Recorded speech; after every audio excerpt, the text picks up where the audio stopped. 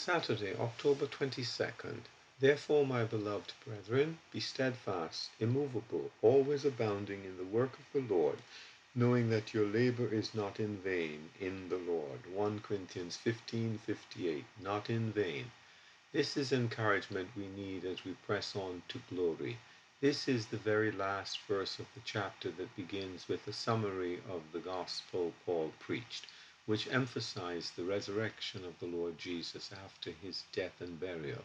Christianity was a new, different religion in the Roman world of that day.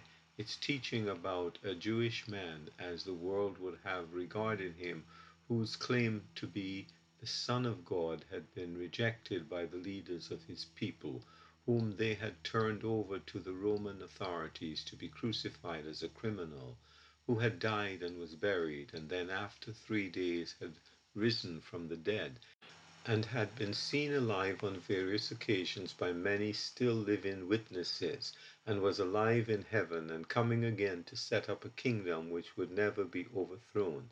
This would have been preposterous to the average person in those days, and hardly worth believing and committing oneself to.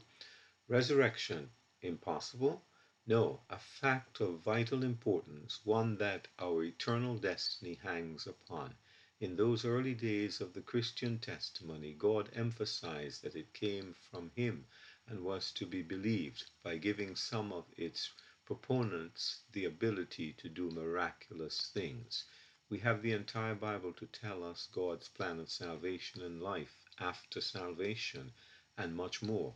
God still does many miracles in answer to his people's prayers. We often do not give him credit, but give it to men or to their devices. Eugene P. Vedder, Jr. I serve a risen Savior. He's in the world today.